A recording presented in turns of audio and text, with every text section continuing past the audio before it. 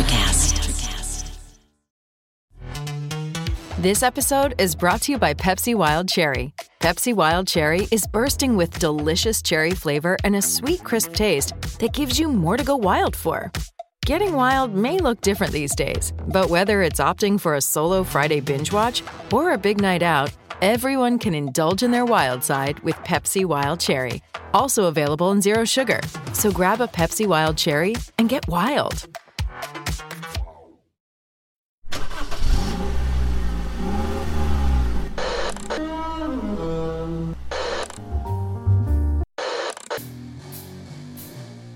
Music. Horror. Subculture.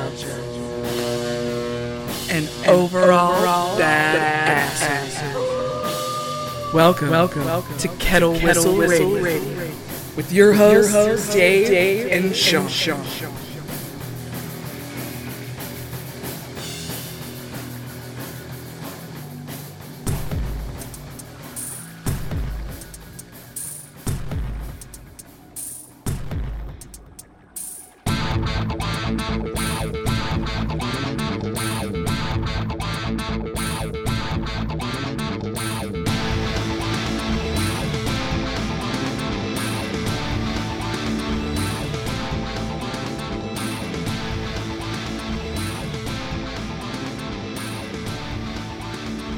Under pressure. Hello. Hey. All right, how's it going? I am recording right now just to check levels and. Okay. Hey, check. Checking it out. That's good. Not Check, bad. Not check. Hey, I mean, we can kind of turn this too if we want. Yeah, when we either talk. way, exactly. Or we can hold it too. Yeah, sort of like when you're pressing pedals during a show. That's okay. Yeah, one got ruined. Long story. Should we hold it? Yeah, I mean, we Wait, could do that. you sound great. That's what I'm saying. If we We can hold it. Okay. Pass off. Okay, you sound good. Let's. Otherwise, it's a little distant. He always yells at me, Get on the.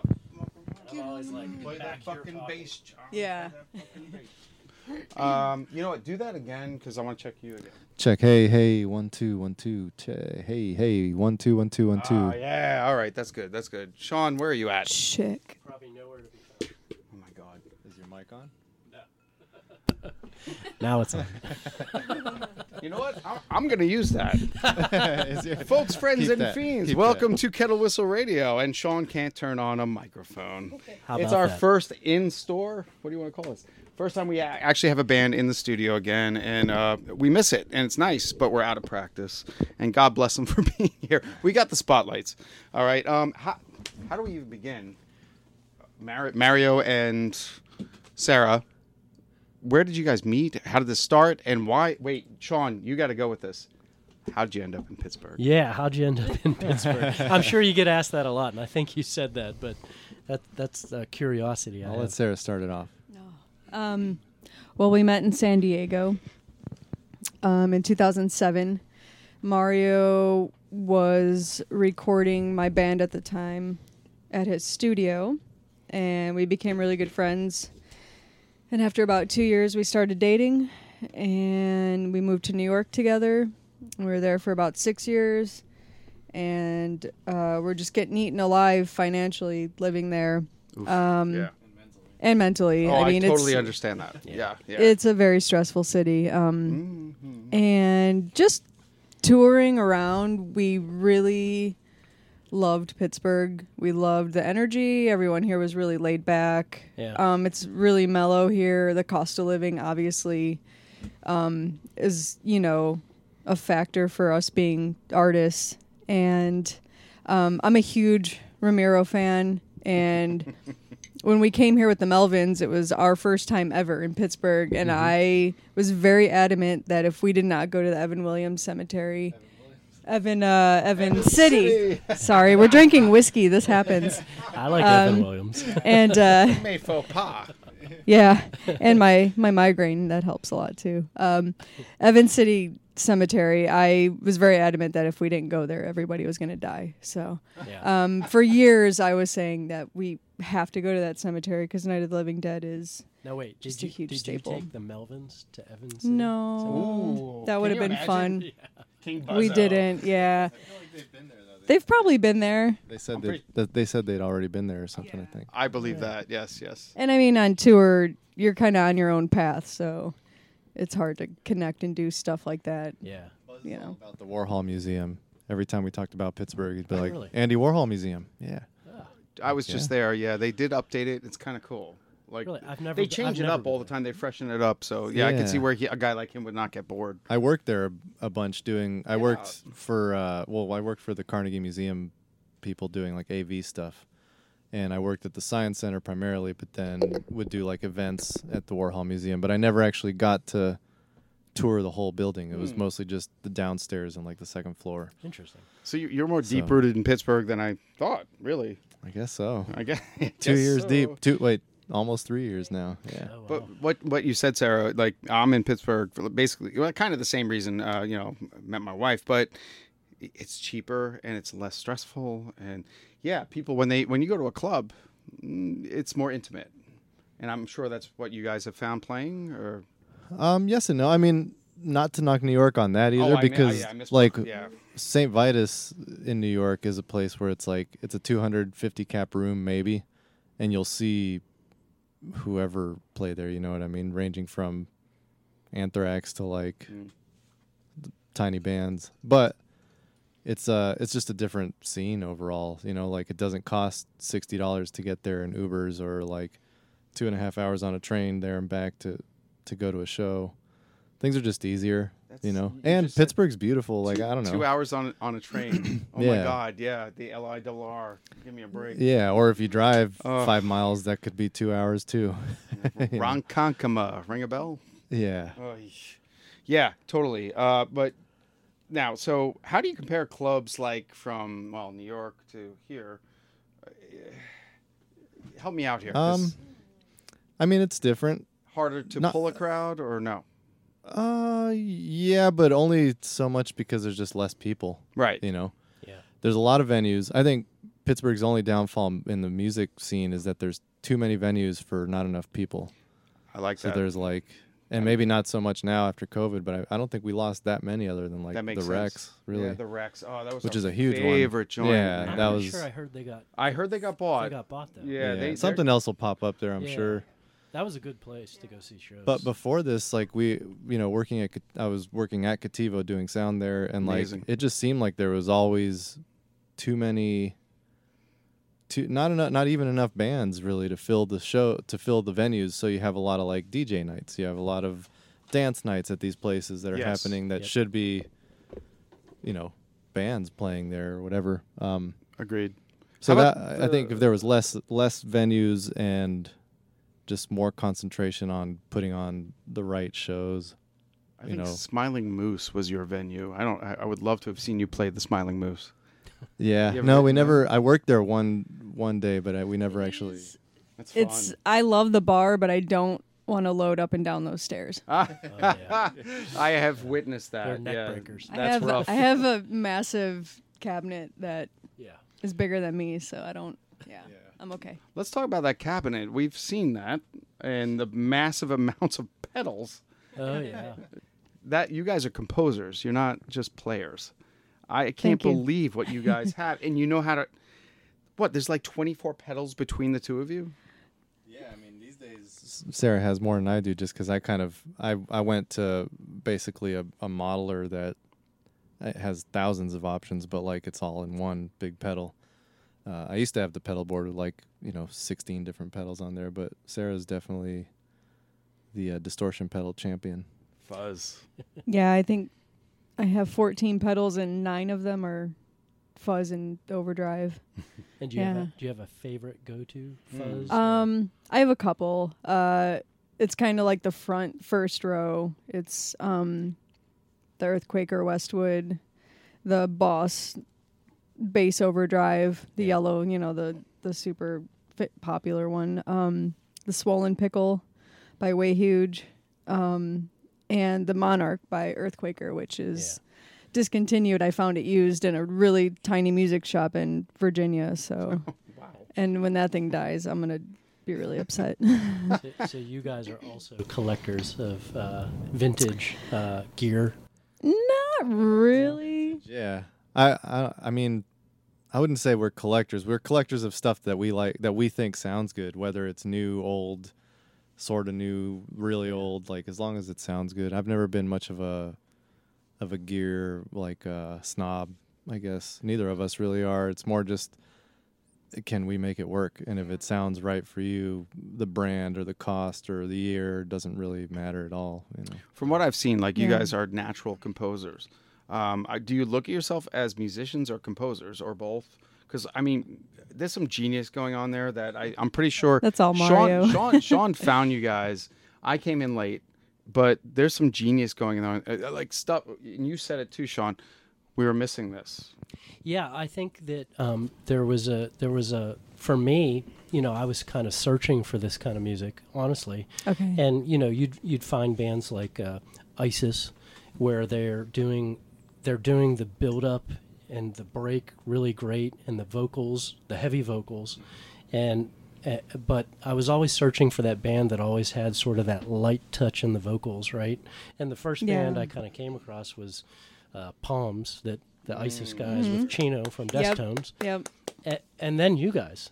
And to me, honestly, you guys are like the masters of whatever this genre is. Yeah. Is, you know. Totally agree. Well, apparently we're shoegaze, which that is You just stare at your pedals. complete horse shit. But, you know, That's so funny. as long as, you know, you enjoy listening, you can call it whatever you want. I mean, it's fine. Yeah, I wouldn't call it shoegaze. Yeah, And I thank think you. that's even a derogatory term that most I know, shoegaze bands, like, you know.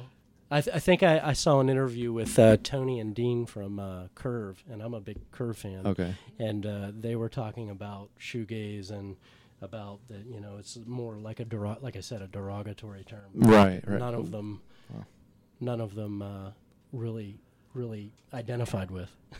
So Well, I mean, it, probably for them back then, it was just something that people started calling those bands, and they were like, "What the fuck are you talking about?" You know. yeah. Now it's like it became literally a genre, but it's like the widest genre ever. I mean, I feel like heavy music in general has become pretty wide to where, like, you know, if you have a keyboard, all of a sudden you're a shoegaze band, or I don't know. But first, thanks for saying all that stuff, because that's huge. We were starved for this kind Like of. that means everything to us to hear that. Yeah. You know, Well- I mean, I get it. If you don't really know, if you don't really know us as a band, and you haven't really put time into listening to the music, Yeah. you know, there's dreamy aspects that could sound similar to something like My Bloody Valentine or Yeah. whatever, the kind of like airy vocals, or, you know, kind of spacey keyboards and guitars, wall of sound type stuff. But there's a lot more riffing going on, and a lot. Oh, yeah, you know, I absolutely. think. So I mean, I do that to bands myself. If I be scanning through something on Spotify or whatever, and I hear it, and I'm like, oh, it's just another doom band or another, which Yeah. happens like all the time because there's so many of those. There are so many of those. So But Or there are stoner only so stoner many bands, good you know. ones. Right. Well, that's my point. And Yeah. so it's easy. It's easy to be lazy and kind of just scan it and write it off as this is that. And so I understand how people might do that to us sometimes. Yeah. But if you put time into it, it's not really that. put time into know. it. You guys are not easy. Like I was saying earlier, like some people like your life is a book. For you, it's like every page is a new book. And we were like listening to music. Like, my God, you guys have so much going on in every song. Thanks. Like, it's just layered so much. But you guys don't layer tracks. You just play. And Yeah. it's thick. Yeah, there's not a lot of like if you Thick. break down our recording sessions, there's not a ton of like overdubbing or anything like that. It's really literally just like a doubled guitar, the bass, you know, some sort of synth pad from time to time, and then the vocals. But there's not a lot of, you know, every once in a while I'll overdub like a lead and keep one of the rhythms in there, but even that I try, you know. When you guys play live, how is it hard to incorporate the maybe the pre-recorded aspects, like the synth aspects, into the live set, or is it easy to play along to that sort of stuff, or what do you find difficult about that? It's easy now. It took a lot of just trial and error when we first started doing it. Sarah and I started the band, just us two, and I was playing drums, she was playing bass, and then we were running all like backing tracks for like our first few songs that we had written. Yeah. And it was just a matter of like trying different shit, trying it with Pro Tools, and it was really hard to do with Pro Tools because it just didn't work. Ableton is made for kind of the live thing of like triggering new, our live samples and stuff, and that worked out much better. And then just learning how to use like MIDI controllers to trigger things. Then when we got a drummer, then incorporating a click track so he could play to a click and match up all that stuff. Yeah. And you control it all. Yeah, and then learning how to control it all. So I control it all, so it's not like broken up into different pieces where we have to sync multiple things up. It's just all running off of one. So there's not a lot of noodling area at your live show when you have to Right. go mess with the drum machine or No. And, Mario having the Helix, everything is chopped up. So even if we do get off, he can just turn it off. Yeah. And we can keep going. You know what I mean? So it's nice having that control over, the synths instead of letting them control us. We don't play to them. They're just another piece. And all our new stuff, so like everything from We're All Atomic, which was like our last EP, when we play that live, we don't use any click or any samples now. So, and that wasn't really on purpose. It just kind of happened that way. There are samples in the there are like synths in the recording, but when we started playing it live, we'd all like loop. I'd rather like loop pads. I don't know. It just made more sense to play those songs like that. So it comes and goes. A lot of our other songs don't have click tracks, or some spots don't have a click track, or it's just trial and error. Just try it until it works. Do you think when you guys, once you started with the live drums in the set, when there was a 3-piece then, Right. How did that change the band? Was there a different obviously there had to have been a different dynamic in the live set. Yeah, and I mean we had still just started. Like we played 3 shows as like a 2-piece really. Back then with me on drums, and then On drums. Interesting. yeah. Okay. And then it was a matter of finding the right drummer. So we went through a few drummers until Chris. we landed on Chris. Enrique. So yeah, Chris Enriquez. And is he local here too with you? No, he's No. in New York still. Oh, yeah. is he? I thought he was L.A. Okay. I didn't No, know. I was yeah. wondering about that. I mean, He's a monster. he might as well be. He's a monster, right? But he's a monster on those So is- drums. Oh, he is. He's amazing. Is he just your live drummer? Do you consider him your live So drummer? Or is he... it started out as that. I had played on all the records up until Love and Decay, and I played on We're All Atomic also, but mostly just because he wasn't around to. But it was basically he was filling in to play some live shows. Yeah. It worked out really well. It just ended up being the perfect match personally, personality wise and playing wise. And then when we did Love and Decay, I had kind of like demoed out drum parts, just programmed drum parts for him to play. But then he came into the studio or in the practice room and recorded everything himself. Adjusting some stuff here and there. So he's way more than a live drummer now. He's definitely our drummer. I was gonna say, that, it seems complicated because you guys have it all figured out. How do you get a third person in and he just says, "Sure"? It has to be the right person, and that was the hardest part, is finding somebody who can Say sure. Yeah, first say sure, be agreeable to like play somebody else's parts even, and play them well and play them like with 100% of all the effort, and And I mean, I think that's because we're all mature enough to like be real human beings together and be friends and be honest with each other. It shows. It's about the music. It's not about us individually.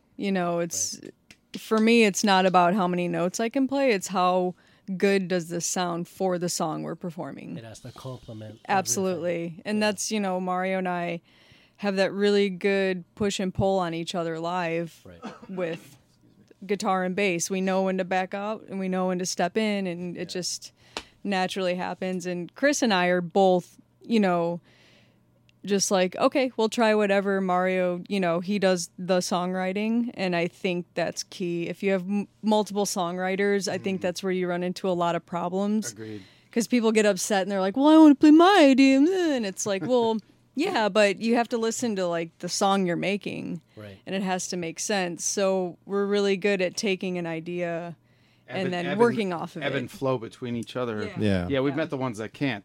Yeah. But you guys, like you say it, I can't remember which interview, but where you say where you give and take, and you know when to do it. Yep. When he should back off on a pedal and you hit the new one, the right one. Yep.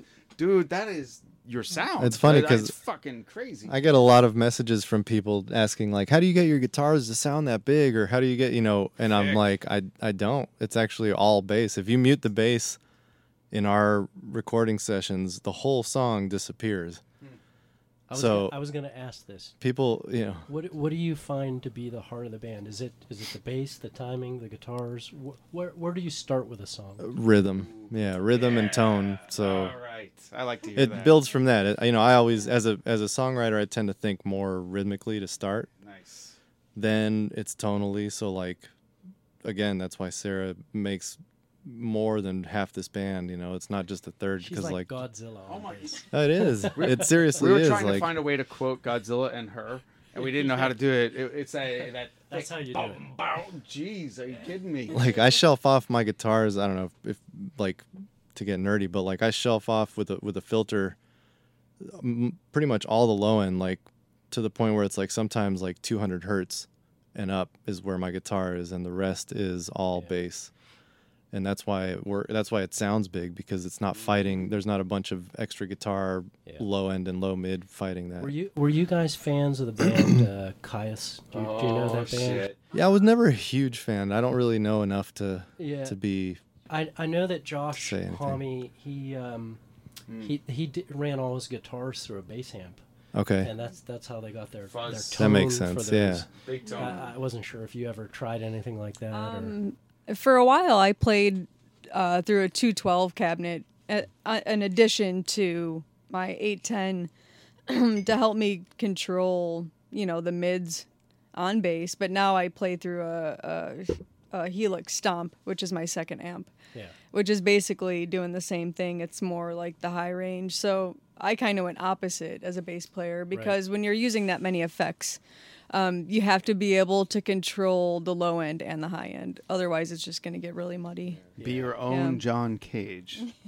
Yeah, I did. I had like a solo thing that I was doing when we first moved to New York, and I was playing through 2 guitar amps and a bass amp. And I mean, yeah, if that was just me, literally one guitar, kind of like I would loop different sections and play them through different amps. But like, yeah, I've never found the need to really need more low end.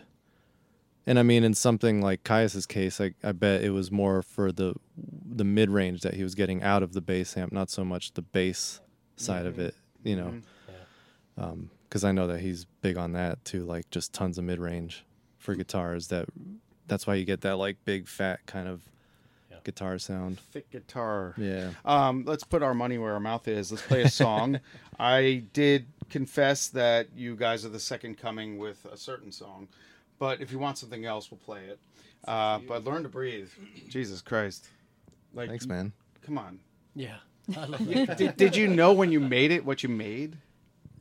No, I thought it would be really boring actually when I wrote it.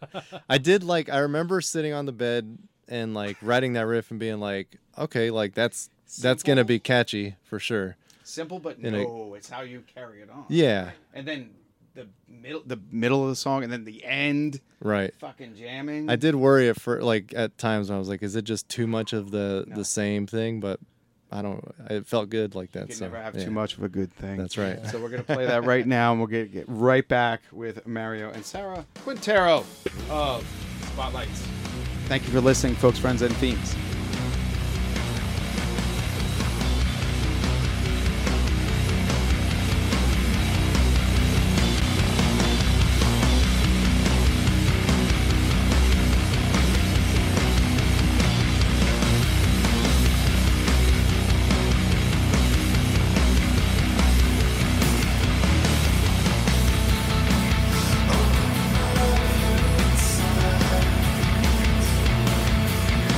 Let's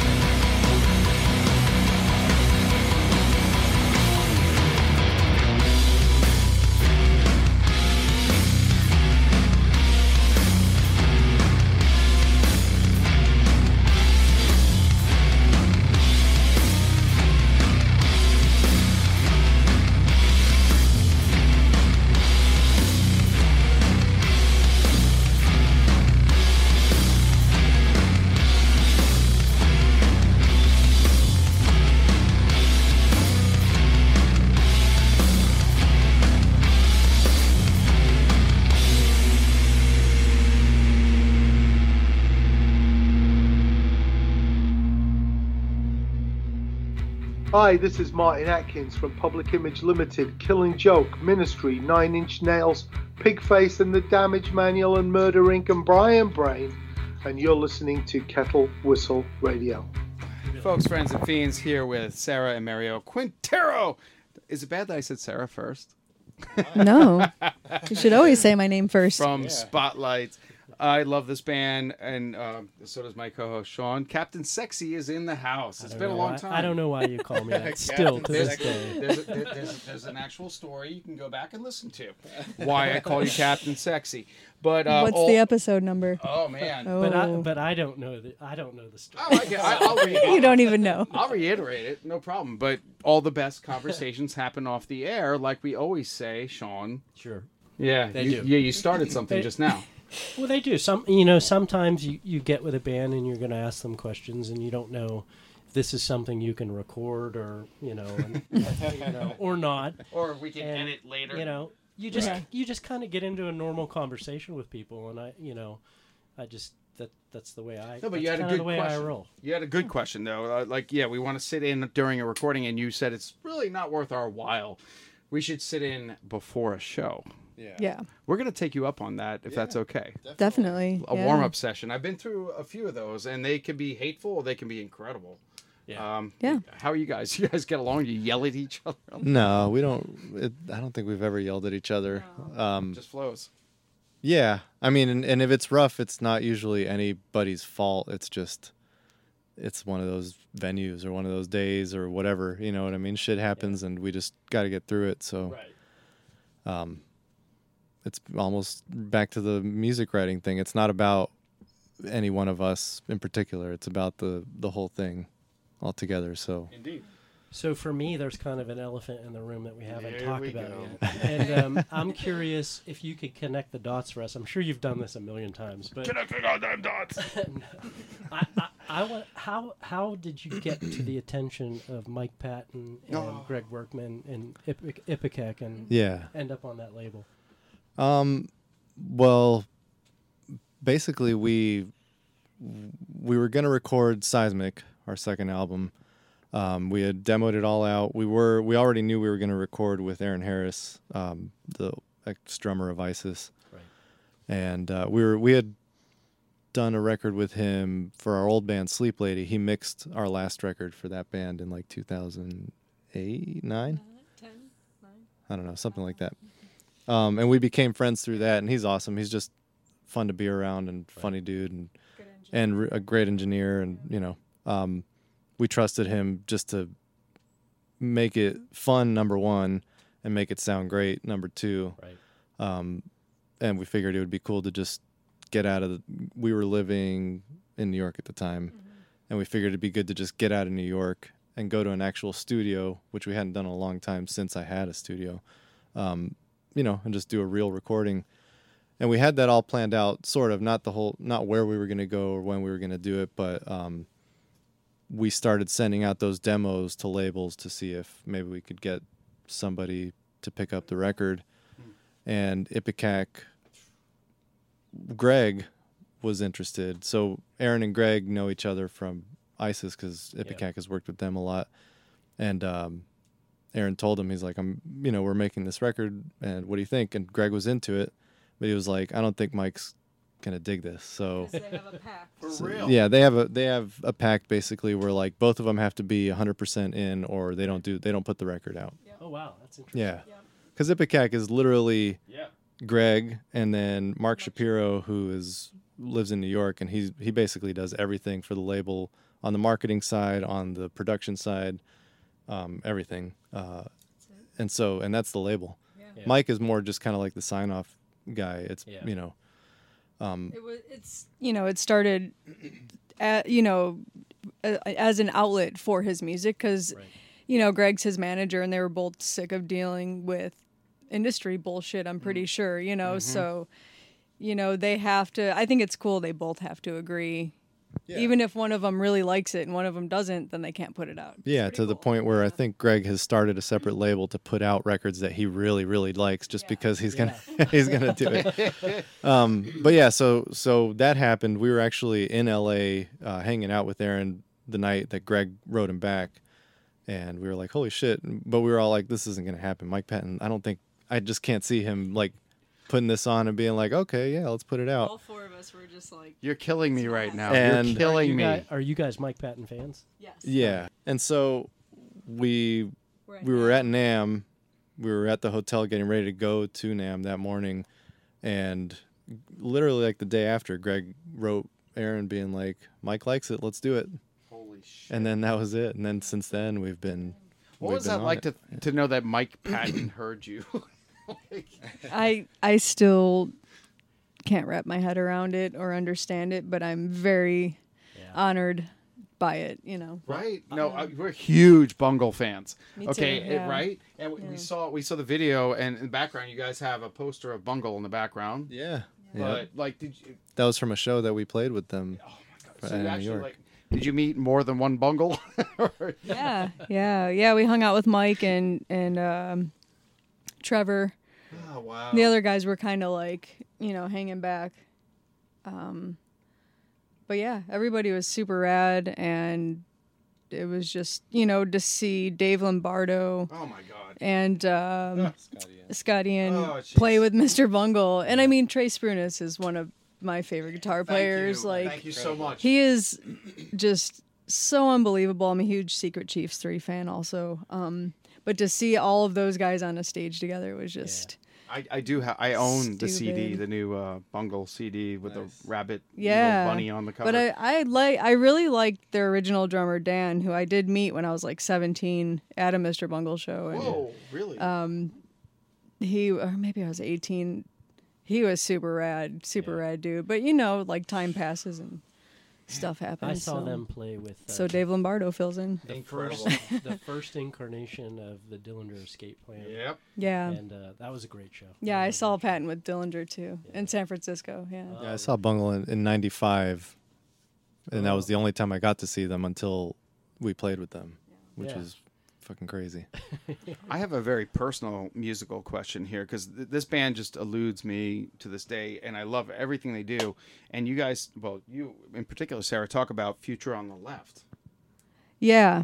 So we saw them in San Diego at the Casbah. I don't even know when that was, like 2009. Probably. Come Something. on, Rick. And their bass player was playing with a way huge swollen pickle. And I was just like, holy shit, what is that pedal? I have to have it. And he like showed it to me. And, you know, like I think I went out the next day and bought one. And it's been on my pedal board ever since. They're amazing. Yeah. Did they like? They were unbelievable. They're so good. Oh my gosh. They could have been yeah. the next Nirvana. I'm just saying that. I know Yeah. where you guys stand with that, but they could have been. And I think are they still around? I think they're still a band. Yeah, I think they still exist. I haven't really heard much. Like the Sleep, you know, the Sleep down in Texas, like they kind of disappear and come back, resurge. Right. Very yeah. doom rock, not metal. You know the Sleep. Oh, am I the Sleep, only one the that knows? band? Sleep? Yeah. Sleep. Yeah. Sleep. I Yeah. said the Sleep. Yeah. I was like, Yeah, they're like sort of like a stoner rock. It's like going Another probably terrible term that people don't going like, to but- the McDonald's. You know, I'm sorry, folks. The Sleep. The Sleep. Oh my God. I was gonna say you guys are gonna be going on tour in December, right? With Shiner. Yes, right? that's right. So we interviewed another band, Godzillionaire, and Thank you. Paul Malinowski, Yeah. from Shiner, Shiner, produced their album. oh, nice. Nice. Another sound engineer. And Yep. how'd you guys get hooked up with them for a tour? And do you know them well or? So we've gotten to know them like over the past 5-6 years or so. We, Sarah and I have been huge Shiner fans for years and years, decades at this point. Great band. Great band. And we've both gone to shows, Shiner shows forever. Played with my old band, played with the Life and Times a few times in San Diego, and met Al through that, which is Life and Times is Al Nepley's other band. And yeah, just kind of like, after seeing each other so many times, you start to kind of recognize each other and build a little bit of a friendship. When Spotlight started in New York, our first kind of like real show at St. Vitus was opening for Shiner, and that was 2016 right? Nice. December or January 2016. And yeah, so we hung out with those guys there, and it just kind of, just kind of clicked, and we hung out the whole night and had a blast at the show. And then we ended up touring with the Life and Times for 2 weeks or so. Oh, hey. Sean's jamming out all of a sudden. I was like, I hear feedback. You're a little out of practice there, son. He Captain couldn't Sexy's help back. it. You have your You own do when music. you bump your phone in He there. has his own music now. Sorry about that. That was kind of like the wrap it up box. That was He was like, all right, this story's gone on too long. But anyways, so we toured Life and Times, made, just got along really well with Al, and for us it's an honor to tour with Shiner, and like the fact that they're into it is awesome. And I wish it could be longer, but none of us really know what's going to happen still. So like, we're kind of just treading the water, doing a week of shows here and there to see how things go before we take off on anything big. We're going to play something else right now because apparently Sean wants to listen to his phone. So.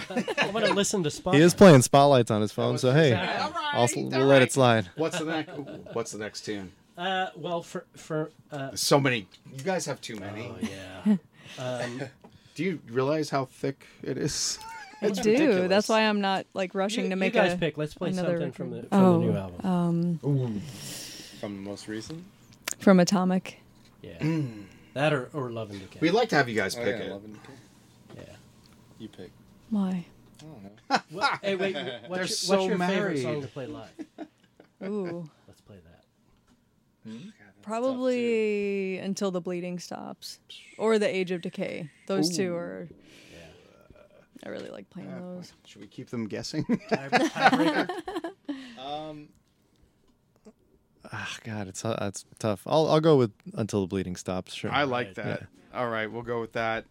And Go we heavy. should plug, before we end the show, we're going to be back in a little bit here, folks. But where do we find all your music, all your videos, your merch, which, by the way, is sold out all the time?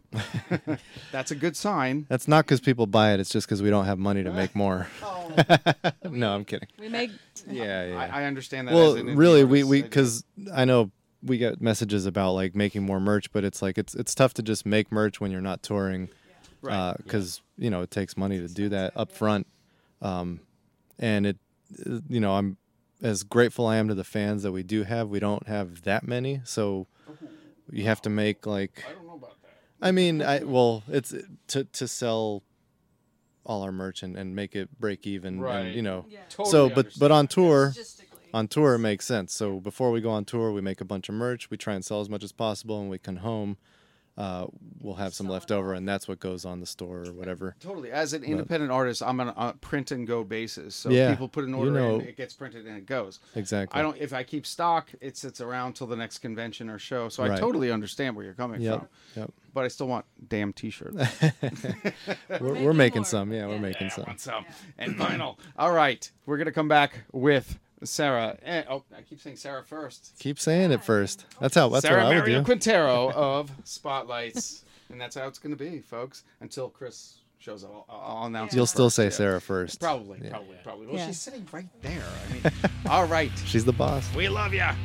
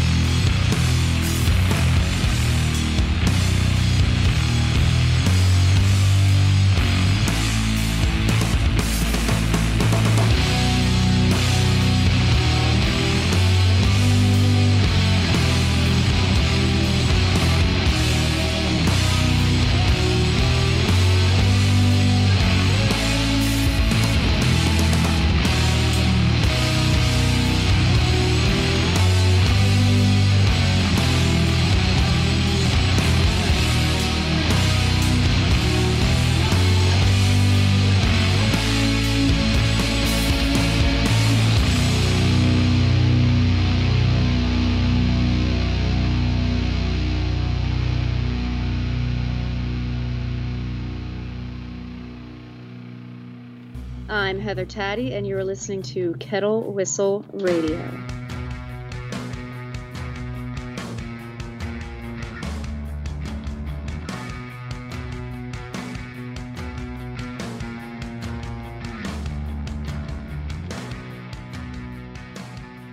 I'm not afraid of the dark, but you should be. There are things that dwell here in the dark. Things best left unseen. With the initial smoke cleared from the fall of tomorrow, the blood now flows even thicker with dwelling in the dark. 11 stories. All bits of the same mysterious puzzle, fitting together with horrific parallels to its predecessor. Get ready for new, truly terrifying tales set in the broken world from the fall of tomorrow. Take a closer look at what's now dwelling in the dark. If you dare. Available on Amazon in traditional print and ebook. Get your copy today. Visit www.fairlydarkproductions.com for more info on the author and his work.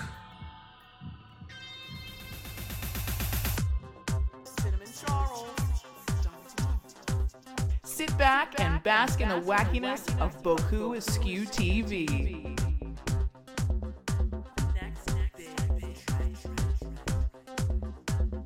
A YouTube channel featuring sock puppets, irreverent comedy, bizarro imagery, and oddball silliness aplenty.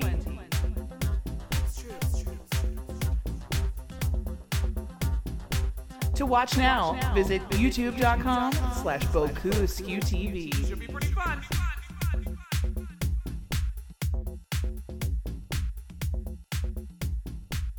Thanks for watching Fashion Session. Always the people that shouldn't. Was I meant? So we're back, and Sean is terrifying my guests right like now. one of those moments. I should say he's terrifying our guests right now. What if, what if that kid grows up to be like the next Hitler, though? Oh, God. I'm just kidding. I would feel fucking terrible. All right, folks. Hey, the best conversations happen off the air. Oh, man. I don't know where to begin with this one. I walked in on it. Jesus Christ. Let's just say Hitler, I dead almost babies. And Sean saved a child today. Oh, today? I almost had a Gage moment. How do you not tell me that today? Yeah. Oh, my God. Save the best for the podcast. Oh, my God. All right, so I don't know where to come back from that. But lately, I've been interviewing a lot of duos that are couples in recent years. And just curious, like, do you guys, like, is it harder to deal with each other musically creating a song? Or is it easier? It's definitely not harder. Well, you know, I guess the creating side is works for us because of how we do it. You know, like I usually do like the actual kind of like bulk of the songwriting, and then we work together to make that song what it's going to be. Well, there's a part two to this. Like, how did you guys decide like who sings sometimes and sometimes not?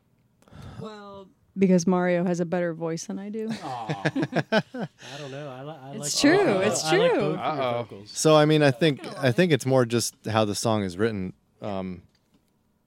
Usually it's me kind of deciding that, just because I'll be writing the song and what I'm hearing in my head would be Sarah singing on this part, or both of us singing on this section, or you know, screaming in this part, whatever.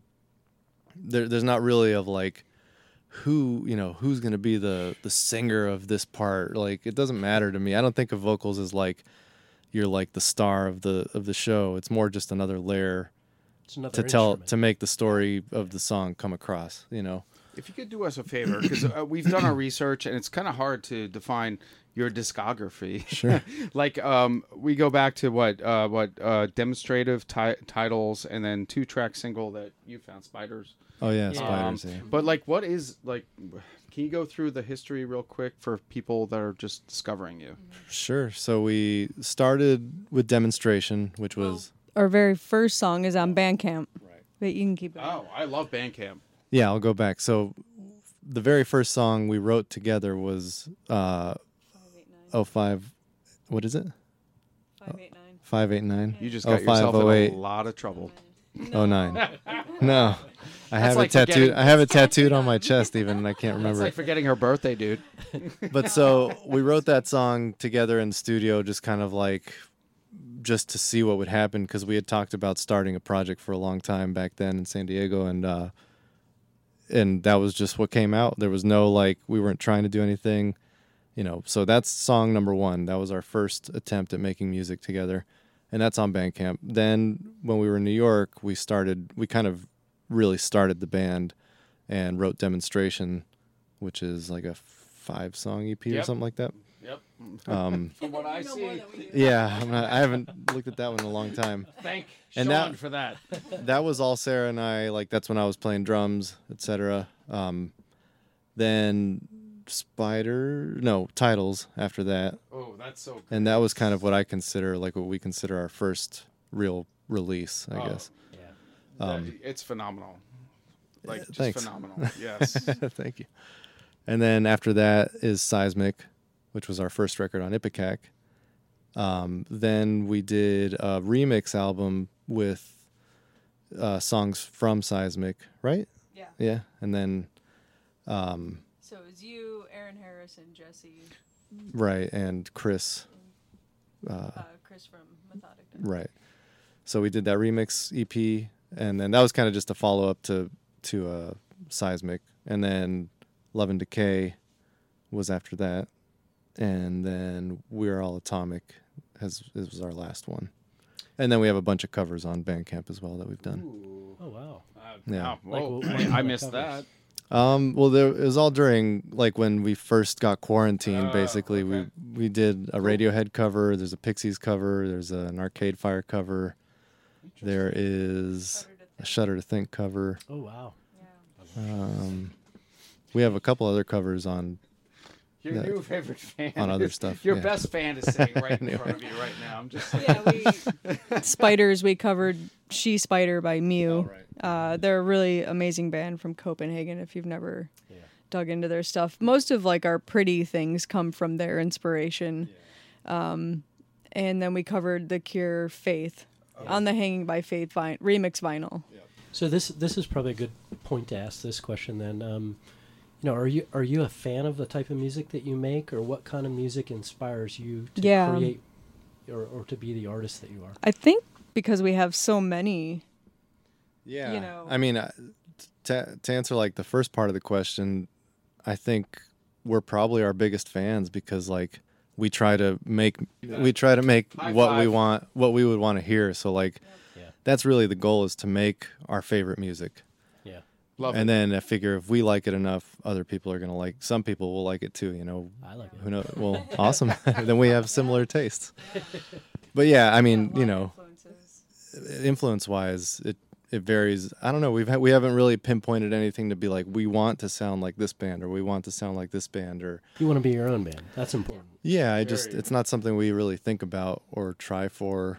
You know, we more try to be like, you know, I'd like, or in my head, I'm like, I want to write something that's kind of this rhythm, or has a heavy part that has this kind of tone to it, or whatever. There's no real like, I don't know, destination that I'm shooting for. It just kind of starts and goes. It's a wall of sound, and that is our favorite music, my wife included, and you. If you have a wall of sound and it just hits you like Deftones, I'll say Isis, Godflesh, and we love Hum. Hum was a favorite of ours. Huge. It's just this thing, just like it hits you and doesn't release you, and that's what you guys do. Thank you. Just Thank saying. You. Yeah, I mean, to be lumped in with any of those bands is a huge honor, so thanks. But Hum, now, did you guys actually open for Hum or play with Hum? We did. We played with Hum and Castor in St. Louis. Ooh, wow. 2018. Wow. Yeah, that was a huge honor. I grew up in Chicago, so I've known about Hum for a very long time, and I have friends that are like extremely huge Hum fans. Yeah. And just what they were doing in the 90s, just way ahead of the time. I wish recording aspects were better for them because it could have just been so much better. But I mean, live, wow. Well, they it's blew just up, unbelievable. They blew up the Austin Festival. I forget the name of that festival, where it was like Slayer, them, Smashing Pumpkins. What's that called? Fun Fest, I think, or something. And okay, they did have but it was it was something else. Oh, Fun I've been Fest. to that one too. Yeah. But like to hear that Hum played it within 6 years ago. Maybe? Yeah. Amazing. I love that band. They're did incredible. Not get what they deserve, as far as I know. But you guys, you encompass all of that. What's next? What do you guys do? Like, what do you seriously? That's a good question. I've seen the pedals. Yeah. What do you do next? I mean, so we're trying to write new stuff a little bit differently. Like Chris flew out before the last time we played in Boston. We had not really a tour, but we went and played one show with Junius in Boston. Chris flew out a little early and spent some days just kind of sitting in the basement, kind of trying to write together for the first time. Not necessarily writing like jamming in a room and seeing what comes out and trying to figure out ideas like that, but just more like a live situation of what I do when I'm by myself writing these songs, so having him there to be like, what about this? And he would try it and he'd be like, what about this? And we'd try it, and I mean, I think it's going to be cool. It's hard to say what's next because I don't really know yet. I have ideas in my head. I think we all have ideas of sounds that we want to hear. And I do know that I don't want it to be the same thing. I think that you should never play the same music How do you for the rest of your life. change that up? Like, do you like more beats or less beats, more synth? What would you change? I really can't say. I don't know. I mean, yeah. We'll wait. Yeah. I'm curious. Well, the music dictates us, really. We don't dictate the music, so we don't know until it's going. You know what I mean? We don't have a preconceived notion of what's going to happen. Right. Perfect. We roll with what's happening. You can't determine your mood and your emotion and your feeling, and if you try to, I think that's when you end up with forced music. I got nothing after that. Jesus I know as an engineer, I don't want to make another record that sounds like a heavy rock band in a room. I think we have the space to get a little weird at this point, and I want it to be more of like a record, not that we haven't done that already, but like just something a little more expansive and dynamic. Well, Mary, how did you find your confidence as a vocalist? Like, did you just grab the mic still and go? haven't. Yeah, he still hasn't. That might be part of the process, actually. Maybe. Yeah, I don't know. I mean, I hate singing, but I love it at the same time. It's really hard because I like doing it in the studio. I hate doing it live because I can't do what I want to do live. I can't put it across the same in my head to me. But yeah, I don't really have the confidence. It just takes a lot of trying. So you pass it off to Sarah? Yeah. Do you guys have like a pre-show ritual before you go live? Thank you. Yeah.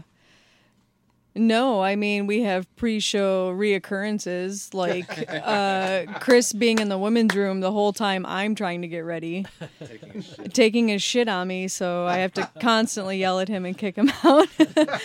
But for me, it's, he's gonna love this. Trying to feed everybody and put makeup on and set up merch, and we don't really have like a ritual where we like sit around and like tell each other we love each other or anything, but we usually the ritual, if we have time, is like let's go eat before the set. That makes sense.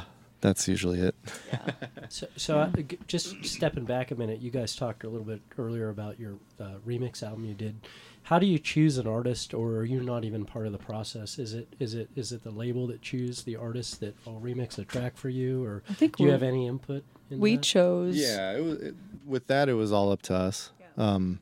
So we chose. Aaron did one because he again was like our engineer on the whole thing, and he does a lot of soundtrack work and stuff like that. And so him and his friend Chris Dirks, who was his partner at the time at a company called Methodic Doubt, they did like trailer work for movies and stuff like that. They're both incredible at doing that. So it was like I think Chris even did a remix just on his own to like for us to check out, and we were like, holy shit, and that kind of sparked the idea for it. It was called Hanging by Faith, and that kind of sparked the idea. And then Jesse Neiman, who he has a project that it's just him, but it's called Void Mains, and it's all like crazy electronic. Like he has an insane modular synth setup, and if you listen like, to his Gary Newman type stuff, or weirder. Yeah, like I don't know. All right. Yeah. We're in. So he did Size of the Planet, and it's probably my favorite on that album because it's just fucking, it's so out there but still like so grounded. It's probably the most similar to the song itself and the most distant from the song itself all at once. And then I think I did one, and then that's it, right? The Cure cover. Oh, and then we did a cover, right? But yeah, to answer your question, it's just it was up to us. I got to hear that Cure. We just more chose in people your that future? way. Possibly, yeah. I mean, I have friends that are awesome at doing that shit, that electronic side of things that I have no idea how to do. Right. And it would be, it's always interesting to see what people do with your songs. Yeah. I can't imagine. Those are your babies, like really. So the Green M&M Challenge with Van Halen, we did that with you. You got pizza tonight, no cheese, black olives, onions, sauce, and I tried. I'm a pizza snob from New York. Apparently, you guys are too. How did that turn out for Jimmy Z's Pizza tonight? Not too bad. I thought it was delicious. The crust was amazing. Oh, yeah, it was really good. They Yeah. can do crust. I totally had to break away from that. Black olives, onions, and no cheese. Hey, My wife would love it. I gotta respect that. And he hit on what you do before a show. There's got to be something. There's got to be some ritual, something before a show. I mean, I guess when we're side stage about to go on, we're just like, all right, let's fucking do this. So you just like That's about it. Yeah, it depends on the show, beat each other's chests. Sometimes we don't have time for a ritual, and it's just like throw it up in there and go. If we're opening or if we're like second, in a bill of 3 bands, and like you're the middle band, you don't really have time to do shit. You just change over, you throw your shit up there, and you hope that it goes well, and then get off. And Do you still get nervous?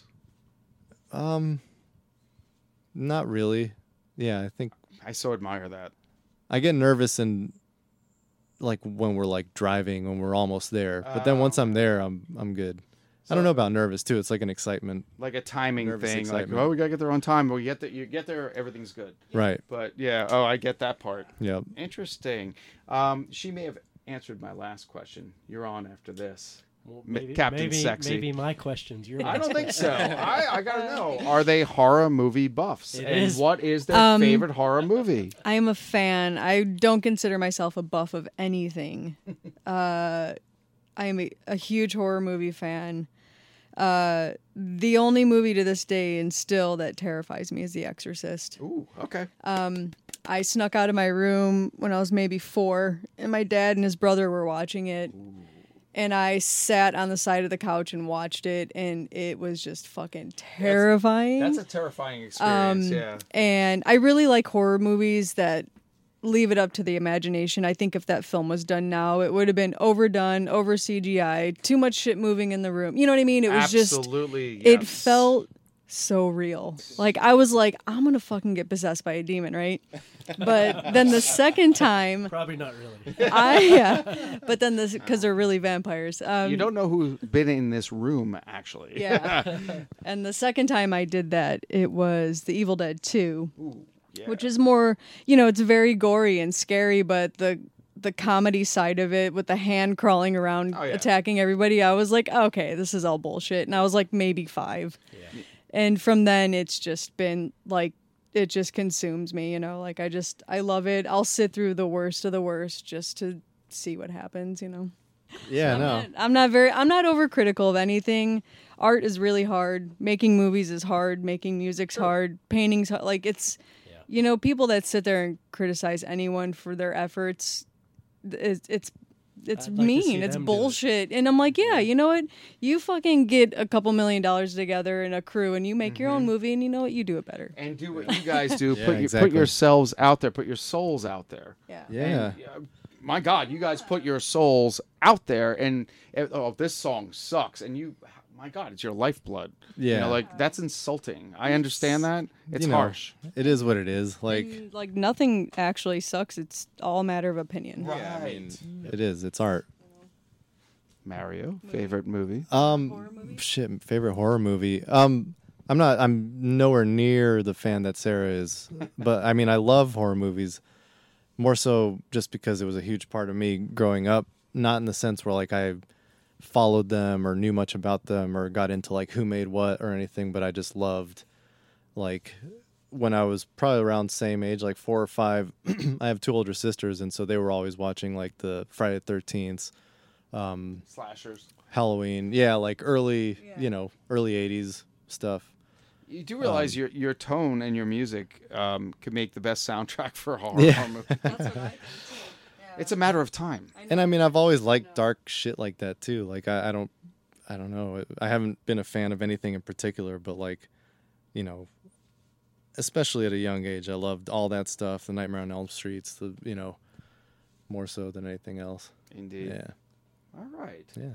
That was actually my last question. God damn it! I ruined it. I always ruin his last. To have a new one. You got to make one up now on the spot. Or you guys can tell us anything we didn't touch on. I'd love to hear a story. Worst travel story. Europe. Best. Favorite tour story. There you go. Worst or best. It's always hard to be on the spot. And it's hard to remember because there's so many that it just kind of starts blending in. Yeah. We were on the road with the Melvins for 3 months, and that was probably just in general the best tour because those guys have it down to a fucking science. Buzz has it so dialed in. We learned so much from them, and Deftones. We learned a lot from them. Being, an amphitheater band, they are just so genuinely awesome. They cared about us. Their doors were always open. There was no diva bullshit. Their crew, them. So to tour with those 2 bands, the Melvins for me personally being one of the reasons why I play music. Nice. And to have them just show me the ropes and show us how it's done properly and that you can make a living from it. It's probably the best experience. Yeah, that was a huge lesson. Yeah, it doesn't get better than that. And I think our worst was Europe. Our first stint in Europe, we played Roburn. Did Chris use the bathroom? Chris uses every bathroom. We got some stories about bathrooms. Anyway, sorry, Chris. Anyways, yeah, we'll wait for Chris to be in the room for that. Yeah. But not my room. He's not coming here. He ain't coming here. Yeah, Europe, Roadburn was amazing. It's one of the best festivals I've ever been to in my life, either playing or attending. And the rest of it, we were literally on our own in a giant Sprinter with a rented backline. We lost a lot of money. We played a few amazing shows by ourselves, and we learned a lot. Yeah, I mean, I would say the shows were awesome, and even the shittiest shows were awesome because there were fans there that were, drove hours to see us or whatever, drove 10 minutes. Somebody was there for us, and that was huge. But it was kind of planned pretty shabby, and driving by ourselves in Europe is yeah, like we didn't know, and most of the tour, because everything was booked pretty late, around a late booking for Roadburn, we kind of took what we got, and we ended up playing mostly like Eastern Europe. So we were playing like Slovakia and Romania and places like that. They must have loved you, which were awesome. But driving a giant Sprinter through the mountains of Romania, like, God, did you document that? Is a little sketchy. Did you film that? Some of it. We have a lot of pictures. I don't think capturing it would even do it justice. No, you justice can't. of Yeah, but the that's feeling. your home DVD. That you get. Oh my! Do you journal on tour, or you take a lot of photos, or we take a lot of pictures. I try to. Yeah. Take Sean with you next time. Sure. Okay. But journaling I don't necessarily journal, but I mentally, like, whenever we're on tour is pretty much when I start writing in my head for new stuff. Motion. Is it the motion of driving or moving or just? I think it's just playing. I think playing every night and seeing other bands play, and if we're on tour with somebody who we admire, like it just starts to kind of push you to it's inspiring, so not in the sense where like I'm like, oh, I like what they're doing, I'm going to do that next. It's more like I want to do something cool. I want to do something new, or like, I don't know, it just gets the juices flowing. Yeah. So like, is your head, both your heads, are they exploding with inspiration all the time? You got to calm it down, or like? No, definitely not. Really? No, like for me, I deal with pretty bad fatigue, so daily life for me can be kind of overwhelming sometimes. I have a lot of anxiety. I once Mario gets going and I start hearing his demos, is when I start exploding, because if I had to songwrite, it would never get done. Because I would rework one riff probably 300 million times and still be like, I don't know if that's what I want, So having him lay it out, I like doing more production where I'm like, let's do that one more time. Let's try this different. Let's, once I have his spark, then I start going. Yeah. So do one of the two of you have final say? Like when you get stuck on like maybe like what you just described, you get, you're writing a riff, you're going over it and over it and you're changing it. Who has final say? Like this is it. Let's move on. We never get to that point. Like I don't think there's been a riff with this band that we're like, that's not it. Let's just try a different note. That's not it. It's like if it takes that much work, I can come up with a different riff. Yeah. You know what I mean? We'll it shouldn't. It's recorded, and then we'll put it down. If it's being that difficult, you move on. Yeah. You know what I mean? Like I have hard drives full of like ideas, and I've talked about this all the time. Like new stuff. Even new stuff now, I'm digging back to stuff from like 6 years ago to kind of get new ideas, because I believe that. Yeah. I don't know, especially when we first moved to New York, I kind of had like an explosion of music just come out of me, and I had a little setup and I was recording everything, and I still use that vault from back then. Like there's new stuff obviously, and I still go back to some of the new stuff, but yeah, it's just I try not to be precious about it. Like if it's not working, then do something else, and then there's always another riff, another song, another something to try. I think maybe it works for some people to just sit there and like dig on one riff until you get this amazing perfect thing, but it just doesn't work for us. Like real artists see through that. We all do. We see through that. Like, we've heard that riff before. Yeah. You guys, no, not at all. There's nothing. I want to play To the End as a going out song. Okay. Nice. I don't know if that's an old school one. Did you have a pick there, Sean? I love that song. I know, right? I know you do. The 8 minute. It's like 8 minutes long or something. Yeah, that's all right. But I'd be doing my listeners an injustice if I don't ask you. I know we talked Deftones. Chino Moreno, did you guys actually like talk and interact with the bands? Anything you could share? Yeah, we hung out a good. He in particular was. He's a gentleman. Around, He's a gentleman and a scholar. He was in our room. Like he would come in to our dressing room before the shows and hang out. And like I think it was maybe the first or second night, he brought a bottle of champagne in and was like, "All right, let's hang out." And like, but yeah, he made it just so much fun and made us feel really welcome. And it made it feel like he genuinely wanted us there. You know, he would ask us about the band and like the music and riffs and like how we tune or what pedal are you using on that one part. He sang a song with us on stage. Asked you what pedal you were using. Yeah, that's like, wild, you know, he would ride his bike when we were sound checking. He'd be riding his bike around the like amphitheater, like whatever, the floor of the place all the time. And he would like pop his head over and be like, "Is that the Memory Man?" Or I have, you know, like he's a fan. He's just, I mean, he's a good human being. And all of them are. Yeah. Abe is fucking hilarious. Yes. He's like one of my favorite people in the world. We still talk to Abe. Frank is awesome. Like Sergio, all those, they're just all. Sergio brought us cupcakes the first day we were there, like a box of cupcakes. He was like, "Hey, vegan cupcakes." Yeah, vegan cupcakes. Welcome to the tour." And we were just like, "Holy shit, what is happening?" Again, black olives, onions on their pizza, no cheese. All right. And mushrooms only if they're not canned, only if they're fresh. You got lucky. I did not order mushrooms on the pizza tonight. I do not like mushrooms. You hate them. That's I'm why I not a didn't get them. mushroom. Oh, wow. You had something just now. Yeah, and teach their I'll own. eat them, but all right, put the mushrooms aside. Anyway. You had one more, I think. Well, I just had a statement really, and it was just that pain in my there's ass. such a beauty in the type of music that you guys make, and Yes. I'm just so happy that I found you guys as a band. Thank you. And that we were able to bring you guys to our listeners, and this has been amazing. Huge. That's huge. so awesome. It Absolutely means everything huge. to us. So thank you. Huge moment for us, and to come back from COVID with a live Yeah, act we're that- here together in person. Yeah, we're all together, folks. Thank God. Or Well, hey, whoever. Again, plug away. Tell them where to go. We always tell yeah, them where to go. Our socials, I think, is Spotlights Music for Instagram. I don't know what our Facebook is, but I mean, it'll come up. And then It's where I found spotlights.bandcamp.com is where you can buy stuff, download stuff.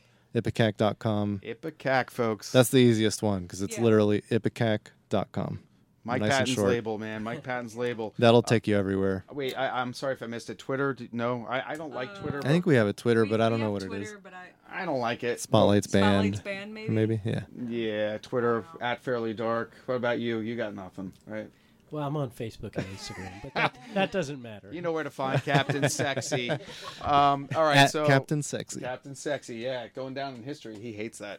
All right, so all our stuff, all our shows, www.fairlydarkproductions.com. You get all the Kettle Whistle Radio episodes there, before, during, and after.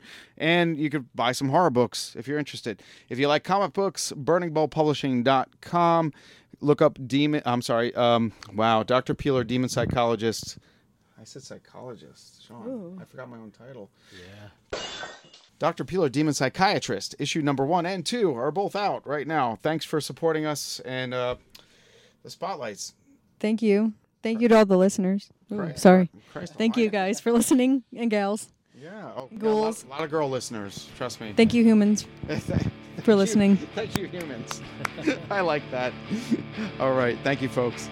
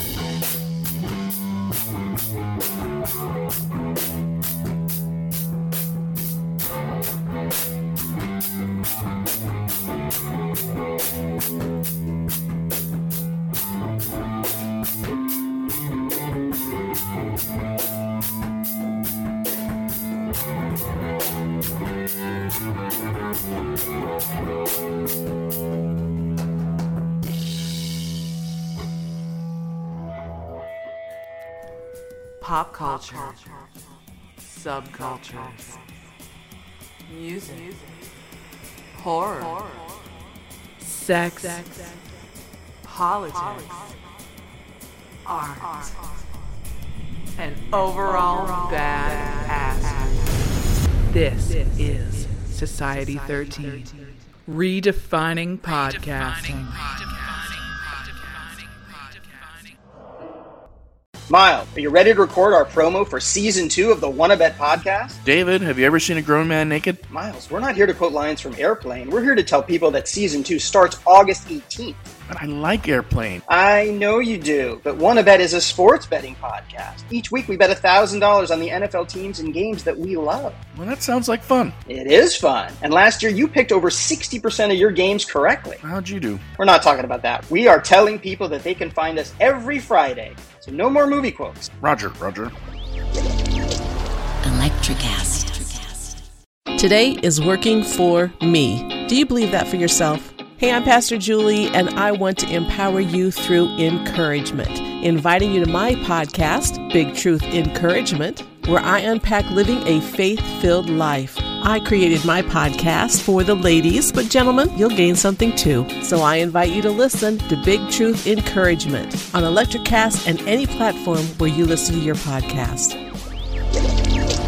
Electricast. Mastercast.